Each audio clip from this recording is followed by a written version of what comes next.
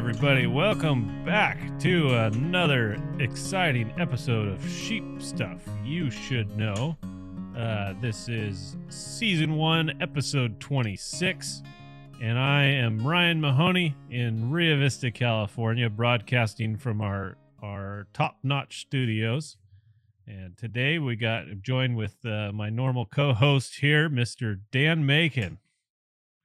Good afternoon. You know what 26 episodes means? What? We've been doing this a half a year. That is true. That is true. Yeah, that a definitely little bit more actually. Yeah, a little more because we did the two. We took 1 week off, and then we had the two interviews. So 28 episodes over 29 weeks. So we're getting to be regulars. This is exciting. Who thought we could talk about sheep for 6 months? Besides us and our wives, probably. They're tired of it. Yeah. Oh, that's good. Well, how's everything up in Auburn? Oh, and I forgot to mention, this is now our third week with our producer, John, out in the back pushing toggles and flipping switches and making us sound good. So we gotta give a big thank you to John for making the listening experience more enjoyable. Absolutely. Doing all the stuff that neither you or I know how to do. So thanks, John. It only took like 35 minutes to set up the equipment and the switches and make sure everything was good for this one. So yeah.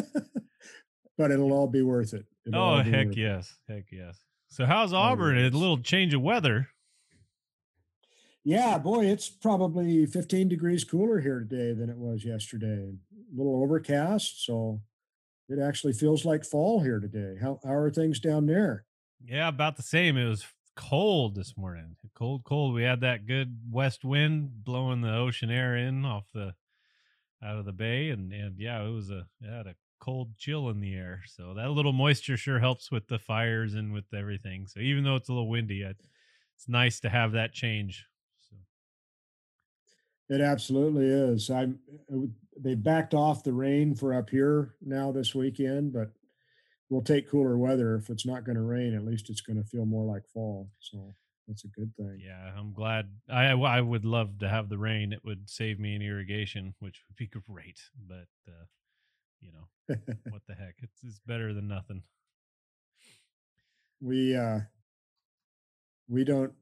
Our irrigation water shuts off next Wednesday, whether we get rain or not. So yeah, we're keeping everything soaked as well as we can. And over the past like 4 or 5 years, have you wanted water outside of the standard irrigation season more than normal?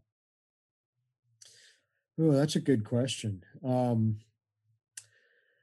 To some extent for stock water, we also rely on our irrigation water for stock water. And so having that available later into the fall and maybe a little earlier in the spring would have been helpful.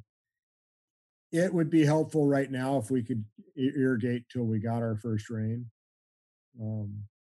just to kind of keep this pasture going. But have you noticed a change in your irrigation season in the last 5 or 6 years? It really inconsistent. I think one of the funniest or interesting things I discovered a few years back, they had the rainfall for the city of Vacaville, which is near us, over the last 100 years. And it rained within like plus or minus 1 inch of average only 3 years out of the 100. So yeah. I'd really be curious to though everybody loves talking weather, but I'd love to kind of dive deep down a wormhole and look into the statistics on how what the statistical odds of hitting average actually are, because I'm pretty confident that actually getting average is more rare than we think. Oh, I think that's absolutely true. And I was up actually at the UC beef cattle research station yesterday monitoring residual dry matter, clipping forage. And last year was below average here for rainfall and at or a little above average for forage growth. So I think there's a lot more to it than just the amount of rain. I think it's timing and temperature and soil temperature. And there's so much more to growing grass than just the rainfall. Yeah, I think that's what's really affected our operation over the last few years is it seems like it's the totals for the season are above average or below average or kind of falling in that normal ebb and flow, but the dry spells have been more pronounced and then the wet Yeah. spells have been more pronounced. So it seems like we're getting we'll get all of our rain in March one year and it won't get any fall rains, or one year we'll get all fall rains and nothing in the winter. Like this year, our dryland hills dried up in May. Well, typically they're green till June. Last year they were green till July. So it's kind of a weird. Weather's always an interesting topic, and it's always there's a reason everybody talks about it at the coffee shop is because it's always changing, and you never got Yeah. an answer. But yeah, it's I don't know. I always thought that was interesting that you only get average 3% of the time in the city of Vacaville, so Yep. you, Yep. Yep. don't expect it. Expect it Yep. boom or bust. Nothing average or moderate. So Exactly. Exactly. There's no such thing as normal. right. Well, good. Well, how's the sheep doing? Sheep are good. Sheep are They good. We're breeding? 10 days into breeding season, and the rams are busy. They're Do you still ever use those still tup doing their work. markers or anything to see what's breeding what? We do on occasion, particularly on a young ram, just to make sure he's actually out there doing his work. We've got one small breeding group this year, and the ram's got a marking harness on him. And a week into breeding season, he had marked about 70% of the Mhm. ewes, which is good Good news. job flushing, Dan. That's good herdsmanship. That's right. Yeah. That's right. They were ready to Oh, go. that's So awesome. Have, you guys never use those. no, It doesn't make sense at your yeah, scale. not really. Yeah, unless we were trying to do something special, I don't see why we would use it. Yeah. So Yeah. some kind of research. How's lambing going? Oh, it's good. Yeah, we're good. It started really strong, stronger than normal, and then we had a little pullback. Typically around the 11th. I always have the 11th circled on my calendar as the day that it cuts loose. Last year it cut loose around like the 14th, 15th, and so I was a little nervous. But we had a little pickup and drop last night, and at both ranches, and so that kind of makes me think that we're probably going to just ease our way right into a pretty good rush right on time in 3 days. So it we should be getting 1 to 200 drop a day here pretty soon. That'll keep you Oh busy. boy. That'll keep you Yeah, busy. I'm the guy that has to clean all those stalls. So I saw your video. That was great. That was Am I great. doing all right there? That was good. I know the big criticism, I spend too much money on bedding for sure, but Do you see, not to change the subject, but do you see any relationship with barometric pressure and drop? Do you see more lambs when the barometer's dropping? um yeah, yes and no. I think all those things factor in, like the full moon. You always get Hmm. more on a Hmm. full moon than a no moon. Those things definitely play into it, but I certainly don't swear by them. It happens when it Yeah. happens. So Yeah. I mean, there's nothing we always do expect, and maybe this is just kind of the normal gallows humor of all ranchers, but I always expect that when we know we've got wet weather coming, we're going to get a big slug of lambs born as that weather system comes in.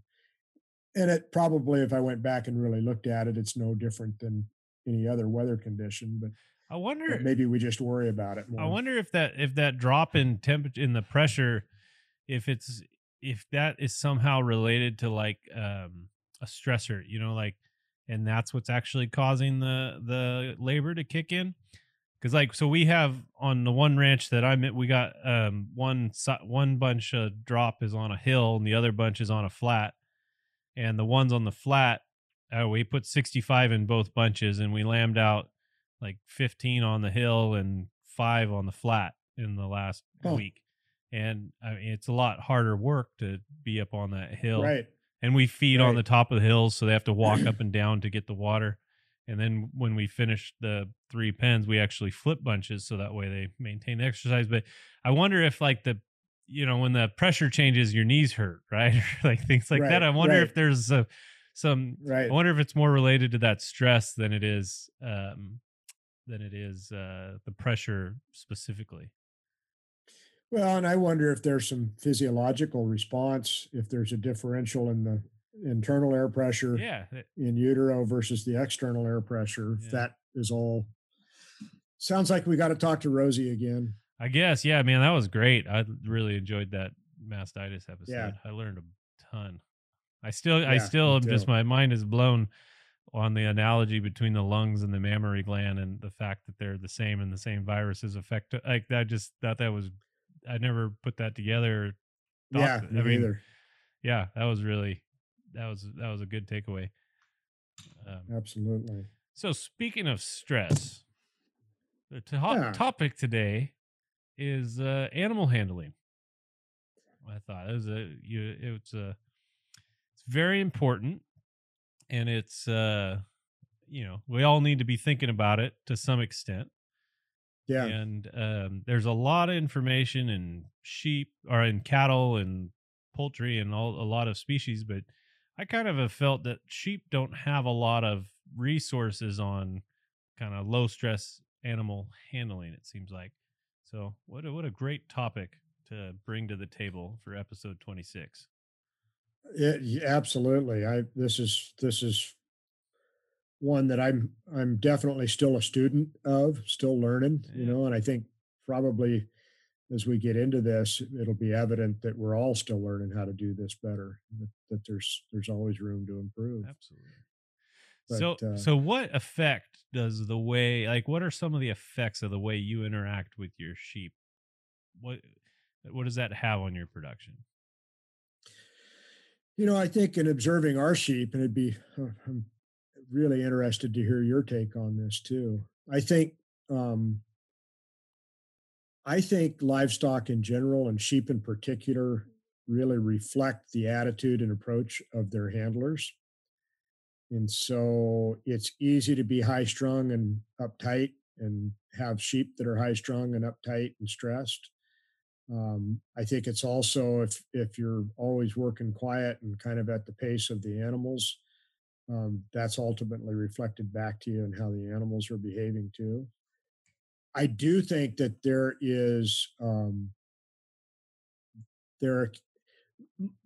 We try to practice low stress stockmanship in our work with the sheep, but that doesn't mean no stress, right? And I think anytime you're trying to move sheep or work any kind of livestock, even if you're doing it in a low stress manner, there's the potential to induce stress.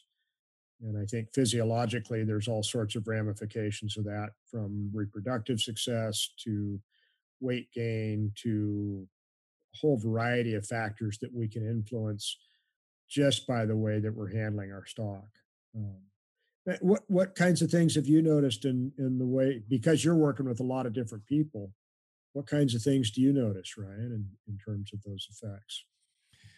Oh, yeah, I mean, there's an you can tell the way the animals were handled by when you load lambs off of when you handle the lambs afterwards. Um, Yeah, there's you can run the gamut of all different types. I mean, there's super gentle sheep, and then there's really high strung sheep. But there's also kind of the genetic disposition of different animals, and then also yep, the environment that they're raised in. So, like a good example of the environmental would be like the Western Range in Texas. Those sheep they're put out on that real sparse country, and they don't see a lot of people. They're very protective because they got a lot of predator pressures and it's a yeah, very arid climate, and so they're scavenging. They're really getting out there to try to get the feed and it's good sheep country, but those sheep tend to have a little more natural spookiness to them, or you call it mm-hmm, waspy. I know there's a lot of different terms, mm-hmm, but they're a little more flighty. Um, and then the opposite of that is you go up to like Eastern Oregon in certain areas where and you're grazing where there's a lot of camping and people and activities and not a lot of, I mean, there's still predator pressures up there, but you got a herder in them all the time and you can have some sheep come off of there, and they won't even pack into a truck properly because they're so chill, you know. And so Yeah, and yeah. it's not necessarily all a product of the person's interaction. I think that person's interaction is a part of it. It's a part of a bigger formula. So I think that's very true. I also think that there is, there's been some really interesting research that suggests that sheep recognize people, and I also wonder um, if they can recognize attitude or approach too. And I suspect that they can, just in observing our sheep around people who don't know anything about sheep versus people who do. so Um, like dogs, dogs can sense what you're feeling, right? And very very yeah, acutely. yeah, Do you think absolutely. sheep have probably not as acute as a dog, but do you think sheep have kind of that same inclination or at least awareness to an extent? I think they do. I think they do, and I think just as I know when I'm working my herding dogs, if I'm patient and calm and quiet about it, I see things that I wouldn't see if I were stressed out and in a hurry and you know already thinking about the next 5 tasks on my list. And I think sheep can sense that too. I think they respond to that kind of sense of urgency or relaxation when we're trying to. They don't respond like a dog would necessarily, but I definitely think they respond to how we approach them. Because I love going off list and off script. Uh, Me too. what Me too. I'm glad that's probably why we've made it through so many. But what what oftentimes low stress or animal handling is directly tied to low stress handling. And I'm Mhm. curious, what do you think there is? I mean, how do you are those two the same, or is it important to recognize an awareness of um, stress being a proper stress or whatever you call it, specific stress in order to accomplish something is an important part of quality handling? I that's a God, we could spend all episode talking about that. I th- my own perspective on that is that all handling requires us to induce some stress. The good handlers know how to relieve that stress in order to reward a particular decision on the part of the animal. So if I say I need to get a group of sheep headed towards the corrals, I've got to get into their flight zone and create enough stress that they want to move away from me, right? But where I really make progress is if once I've got that movement in the right direction at the right pace, if I remove that stress and reward them for making that right decision. And I think the same, at least in my experience, the same thing applies to working with the dog.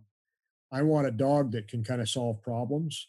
And if the dog is creating more problems, if it's not doing what I ask it to do, I need to create a little bit of stress for that dog, not as a punishment, but as a correction. And as soon as the dog says that was the bad decision, and you can see that happen, if you remove that stress, that creates space for the dog to start thinking again. And I think the same is true with sheep to some extent. Well, how do you view that, Ryan? Yeah, I think it's important to recognize that low stress doesn't mean no stress. and Absolutely. and I mean, like if you go out and try to bring in a bunch of sheep completely no stress and walk out into a field and try to move them without introducing any stress whatsoever, they literally will just look at you and keep eating grass. They won't do Yeah. they Yeah. won't do anything. And Yep. even if you induce just a little bit of stress, oftentimes what'll happen is like you'll get one bunch to kind of move a little bit away, and then they'll go start eating grass, and then like the bunch starts splitting into multiple bunches, and you can't Hmm. get them all. You need to, there is a level of stress that's important, And I think stress sometimes can be, some people can perceive that as synonymous with abuse, and they're totally different things. And I think it's important to kind of draw those lines to create the definitions of what low stress handling is versus no stress versus like an abuse situation, which I don't No, think any, you know nobody wants an I abuse definitely situation. agree. Yeah. And I think So let's we get into that. What are the do nots yeah, when working sheep? Because that gets to that abuse question. Like, when does handling become abuse? there's kind of the 20,000 foot view of that, and then there's the ground level view of that. And I guess kind of philosophically, my approach is there's kind of two approaches to it. There's the approach where I'm going to make those sheep do X, Y, or Z.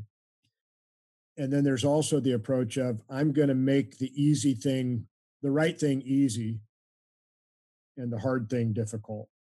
And I'm going to reward when the right thing is happening.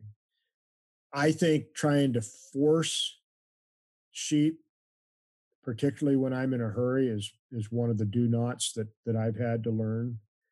Um, I think to me, at least in the way we approach it, we don't use a lot of loud noises or things like that to try to induce movement or get sheep going in a certain direction. Um,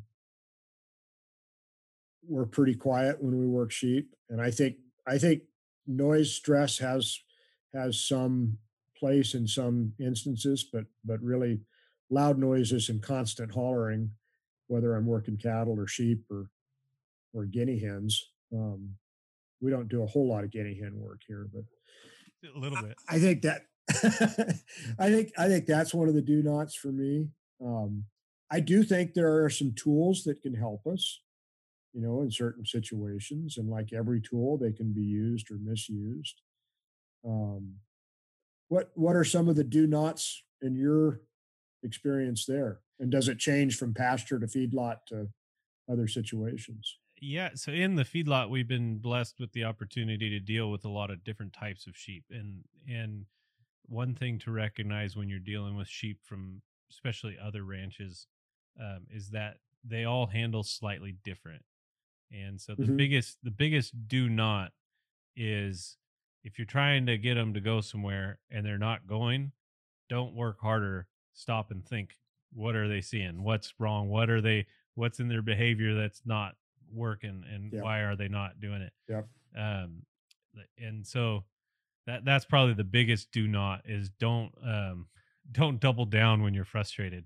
Stop, take a breath, think about it, and more times than not they will go, because like, um there's such a huge variety in the natural behavior of different sheep based on their breed and their disposition and where they were handled. Yep. So, Yep. like, um you get a bunch of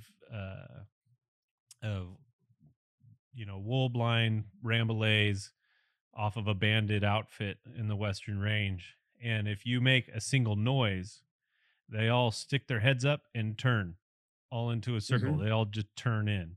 And so if you Hmm. make any noise in those kind of situations, it almost never helps. Um, Yep.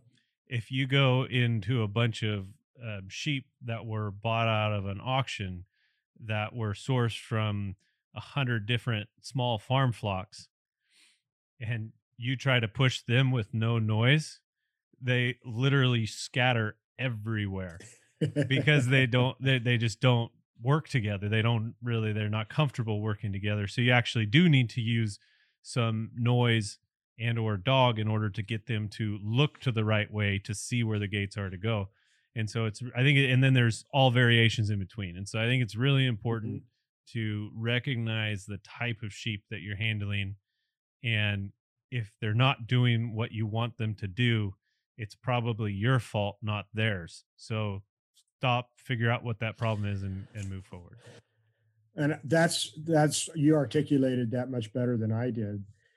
When we started out, I mentioned that I'm a student of stock handling, and that's what I'm trying to say there. I think there is always something to learn in every particular situation when you're working livestock if you're willing to pay attention to what the livestock are telling you. And I think that is the skill that for me has taken the longest to develop is paying attention to what they're telling me.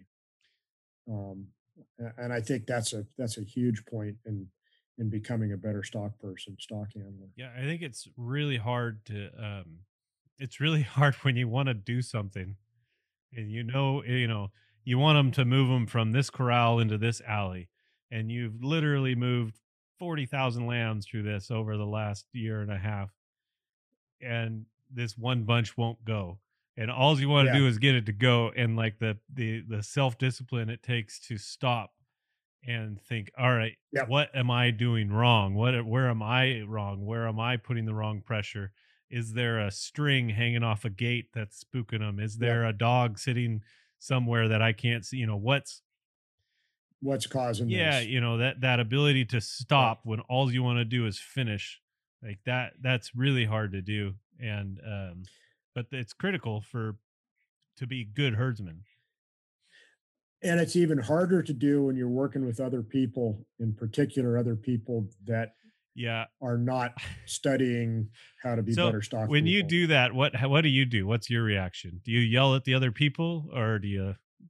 Or should I tell you what I'll tell you what I do. Tell me what you do, and then I yeah, get I yeah. get pissed and I leave. Well, so it depends on the situation Yeah, a for lot me, of times right? I just stop and I walk away. I just get so I, for many years, was asked to come help load fair lambs out the day after the fair, and I'm probably not to be egotistical. I'm probably the only person in that group that has worked with more than 10 sheep at a time.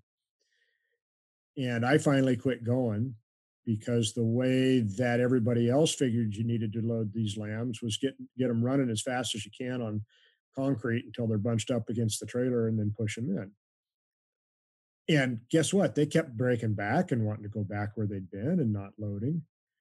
And in that case, I just decided it was probably better for me not to be there. yeah, and it gets back to that, like, what's going on that's wrong. And usually when I'm frustrated because there's too many Yep. people, well, what needs to happen? People need to leave.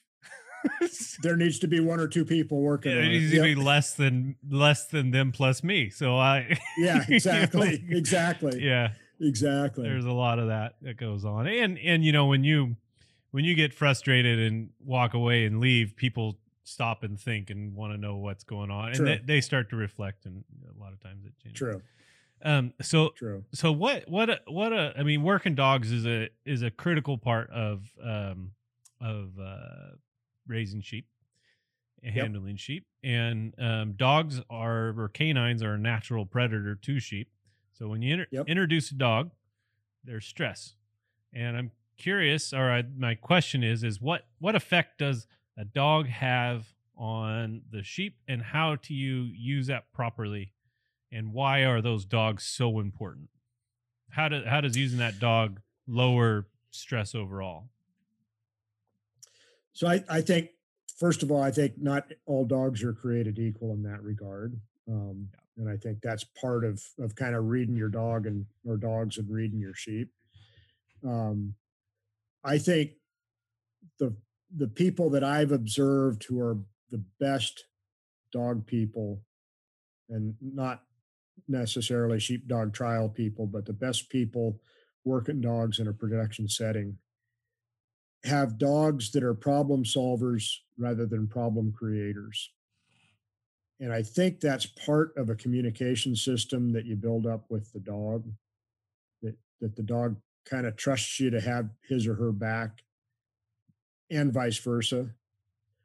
That said, as you say, a dog induces stress into that system. But I think done properly, it's the kind of stress that um, can also be removed when the response is what you're looking for from the sheep. So to me, the best dogs that I've ever worked have a sense of how much stress is needed for a particular situation and will back off once they've had the response that we're both looking for. I've also had dogs that had no off button at all, and the stress never was relieved, and I don't think that's productive. Wasn't productive for my mental well being, and certainly wasn't productive for the sheep either. But how will you take a new dog to sheep or a current dog to sheep that have never been worked with dogs? Are there some things you'll do differently? It better be on a leash. Yeah, yeah, Yeah, I definitely one of my weakest parts is training dogs. I don't have a working dog on my side. Guys in the crews do. But I think if you went out and critiqued our dogs are on the lower end of great.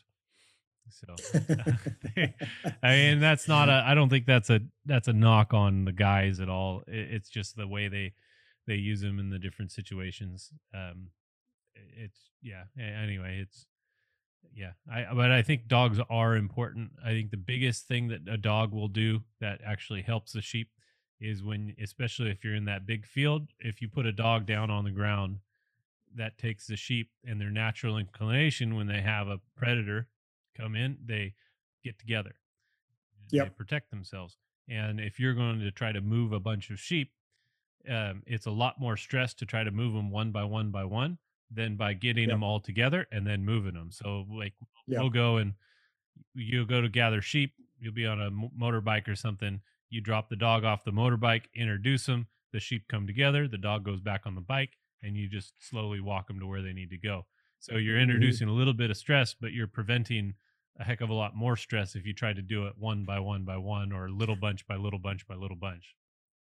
Well, and I think dogs can read stock better than we Oh can yeah, if they're halfway decent dogs, and that's been one of the more rewarding things to me about using dogs is watching that ability to communicate. That's of the three species, we're probably the least able to communicate with the other two, and that I think is an interesting dynamic to watch.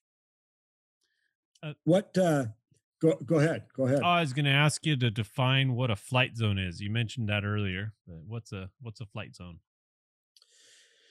Yeah, my understanding of a flight zone is I kind of think of it as this bubble around an animal.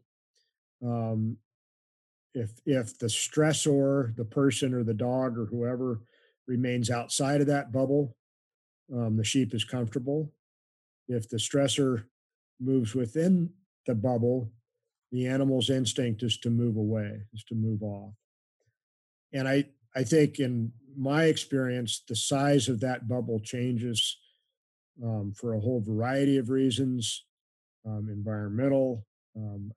Different breeds tend to have different size flight zones, um, times of year, or that kind of production cycle will have a difference in their flight zones too. A ewe that's going to move off when I'm within 20 feet of her, um, at least in our sheep, when she's just dropped her lamb, her flight zone becomes really, really small. And in fact, if I introduce a dog at that point, what used to be her flight zone becomes her fight zone. She'll try to chase a dog off at that point. Typically, I see the fight zone where they're gonna respond aggressively rather than moving away is kind of an inner circle to that bubble. That you got to be a lot closer to them to make them feel they're threatened enough to fight you off.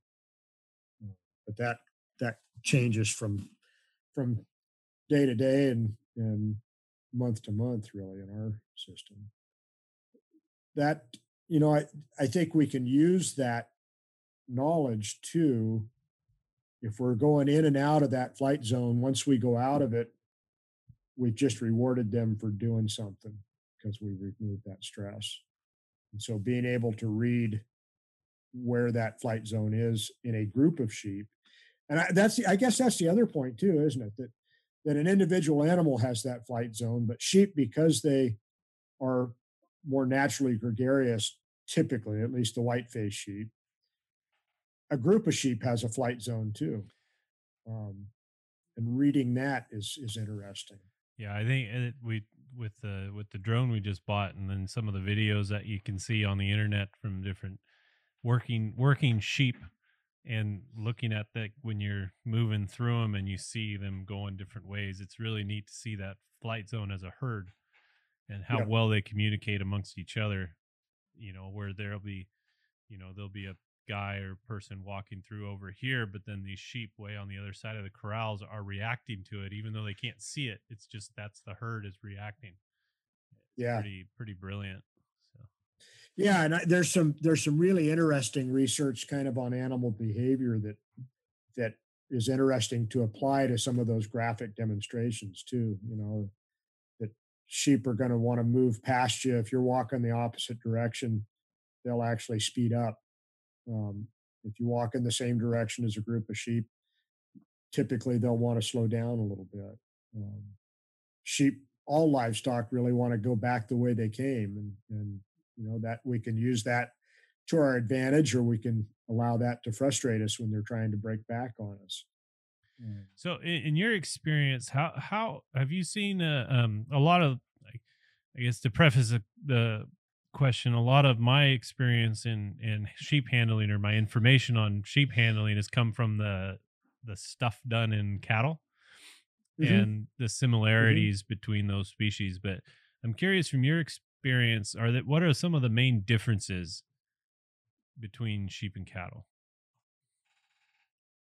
I have to think about this a little bit because I think a lot of my kind of technical understanding comes from the work in this country that's been done in cattle too.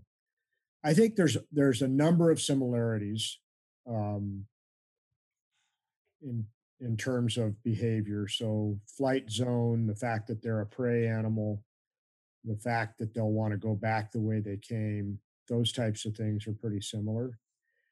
I think one of the differences that I've noticed is that cattle can be easier to get lined out and moving in a particular direction, whereas it takes a little more finesse to get sheep out of that ball where they're just kind of circling and lined out and moving in a particular direction.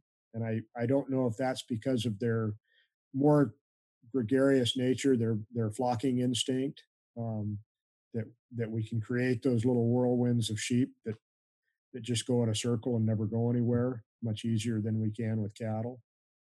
I think part of it, at least in my observation, also is that we are not as easily intimidated by sheep because they don't outweigh us, and Some of so my we some of my use will outweigh you.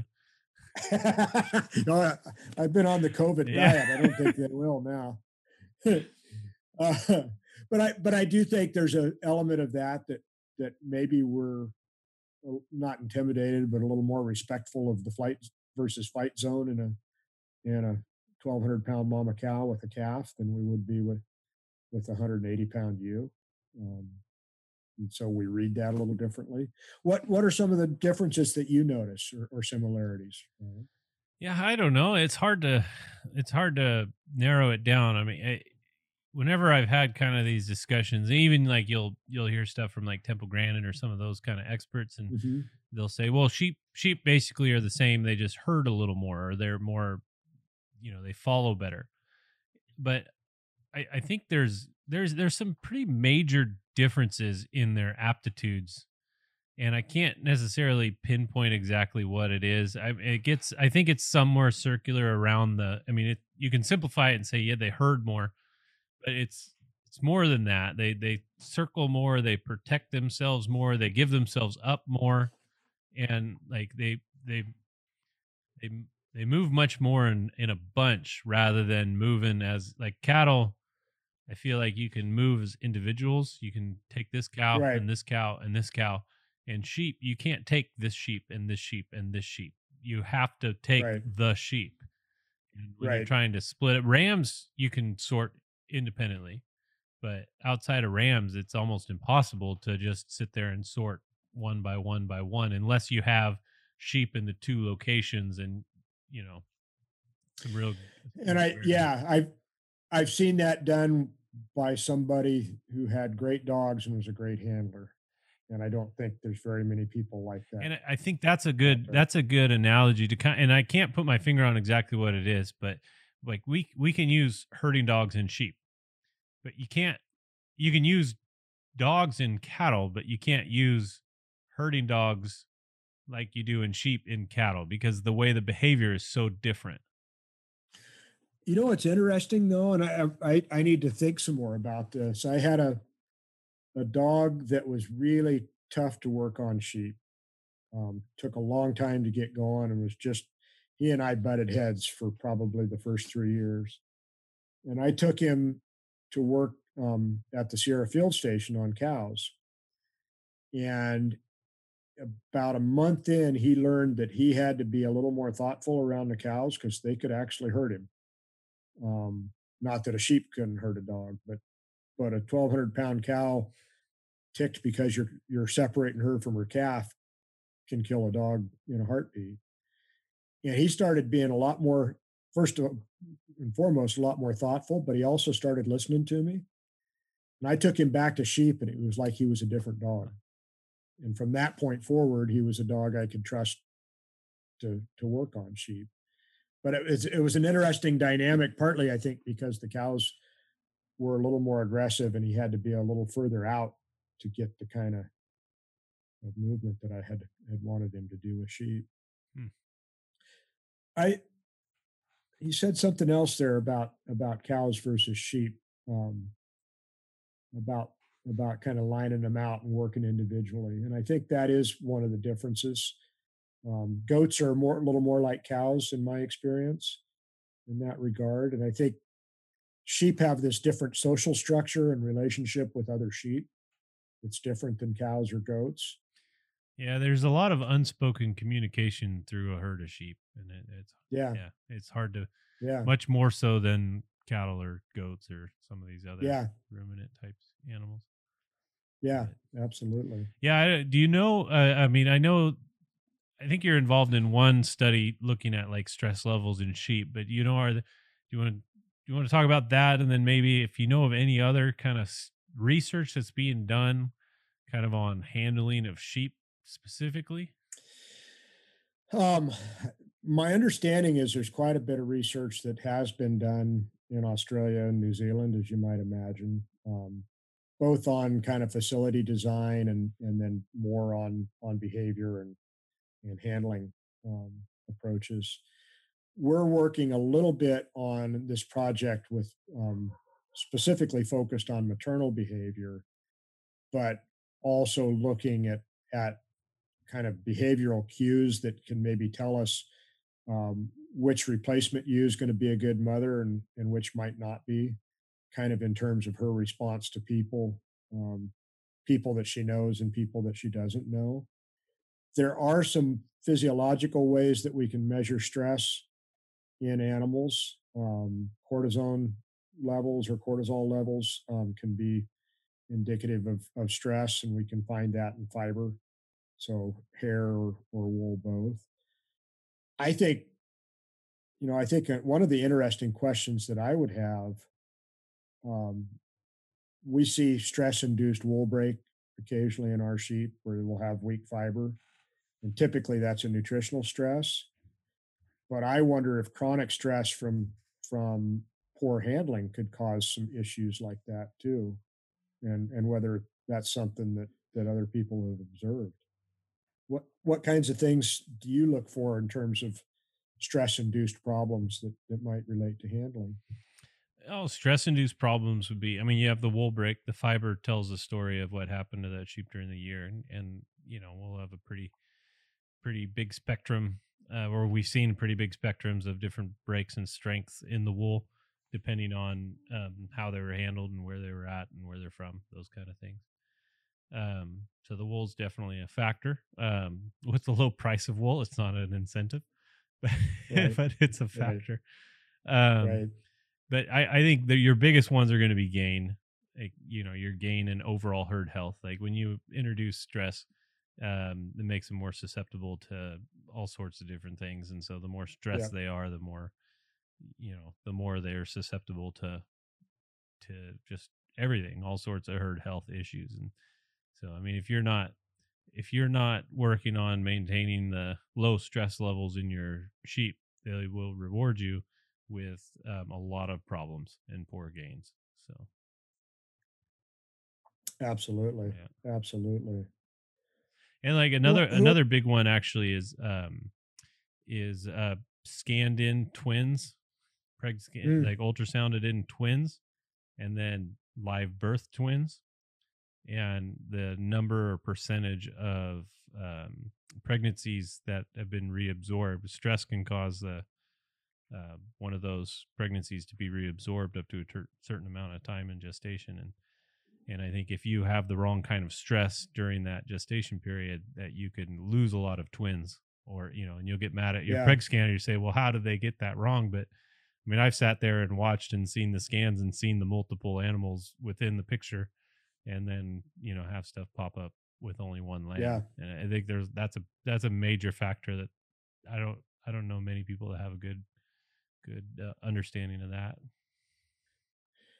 I was talking with another producer. It reminds me of this story with another producer who will put drop bands with a single herder all during lambing. So there's one person kind of taking care of that group of ewes throughout the last part of their gestation and into lambing. And he's told me that there's typically one or two guys that consistently outperform everybody else in terms of the pounds of lamb weaned from their bands. And I think stockmanship has something to do with that. I think there's an element of how those guys work with their sheep that may be different in terms of the stress levels for those ewes and for the lambs.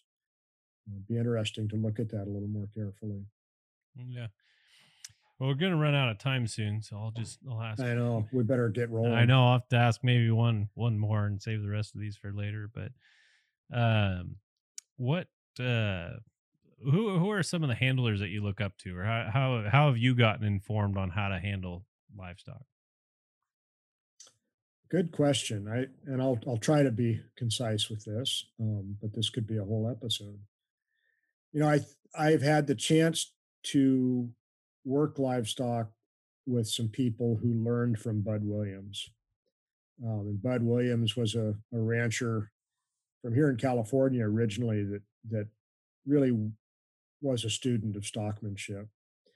And working with people that had worked with him has given me a whole new appreciation for being the best stock handler you can be, regardless of the facilities or the situation, but always paying attention to what the stock are telling you. I've been to several Temple Grandin talks and seen things that she's designed, and I think the way I would contrast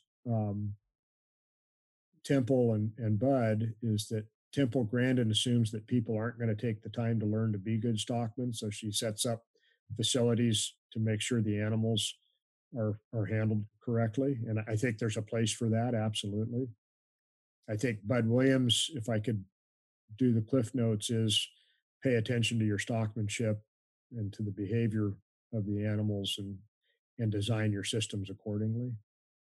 Um, the other guy that I've worked with a little bit, and I guess the one takeaway that I really valued from him is a guy named Steve Cody, who mostly works with cattle, but had learned from Bud Williams quite a bit.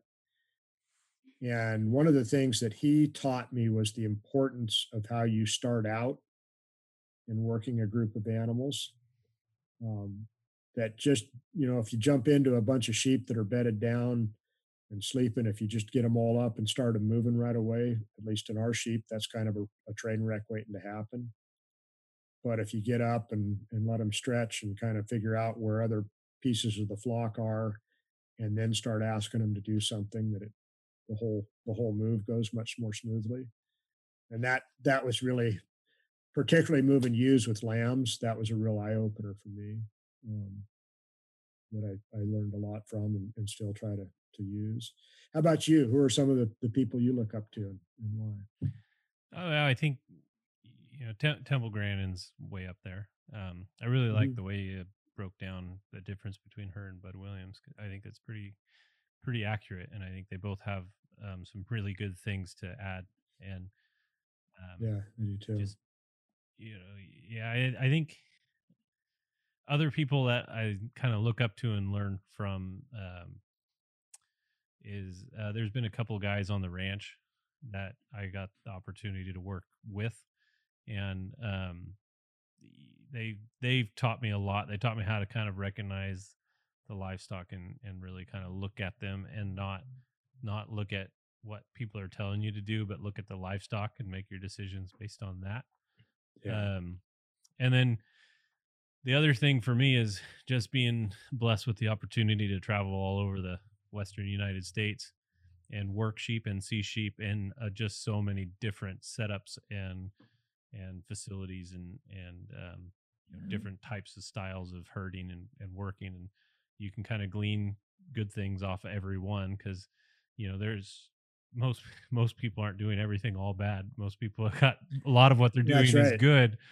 And That's right. you just need to make sure you really pay attention to the details, pay attention to the livestock, and then make sure you're working within the systems that you have the best you can, rather than changing everything up. Well, and the other person I would um, that I look up to in that regard is Roger Ingram, my partner in the sheep business here. Roger got to work some with Bud, and I think one of the things I've really learned from Roger is the idea that let's try it and see what happens. And I think all of the good stock people I've worked around are willing to try something and learn from it, recognizing that parts of it are going to be wrong, but every time we try something new, we're going to learn. And I think that kind of open-mindedness is something I've really learned from Roger. Yeah, I think it's really important. And then when something doesn't go right, it's really important to kind of reflect and figure out why. Like, Yeah, was it me? Was it the corrals? Was it the sheep? Was it the type of sheep? Was it the conditions the sheep came into the facility? Like, there's so many things that can make an animal react, yep, bizarrely or oddly. And so, to be very open to the cause, and not just look at the effect, I think is really important. Like, yeah. I couldn't agree more. And what we've started, even if it's something we've done 100 times before, we've started taking 2 minutes before we start something and say, this is how we expect it to go. This is what I'm going to do. This is what you're going to do. And then when we're done with that, if it went great, we say that went great. But if something happened that we didn't expect, we've started making ourselves take time to reflect and discuss it and think about what we could have done differently. Mm-hmm. And that's helped me a lot. Helped me a lot. Well, good. Well, thank you. We covered lots of ground. This was a good one. Yeah, it was fun. Fun episode. Appreciate it. I got to get back out to the lambing barn. But, well, have fun with lambing. I've got a webinar tonight, so lucky you. More Zoom in my future. More Zoom in my future. Very cool. And a shout out to John for keeping us on track and improving our sound quality immensely. Absolutely. Almost radio quality. That's good, because we got a face made for radio. Right. All right, Dan, you take her easy. Until next time. Thanks, guys. This is Sheep Stuff You Should Know. I'm Dan Macon. I'm Ryan Mahoney. Take care.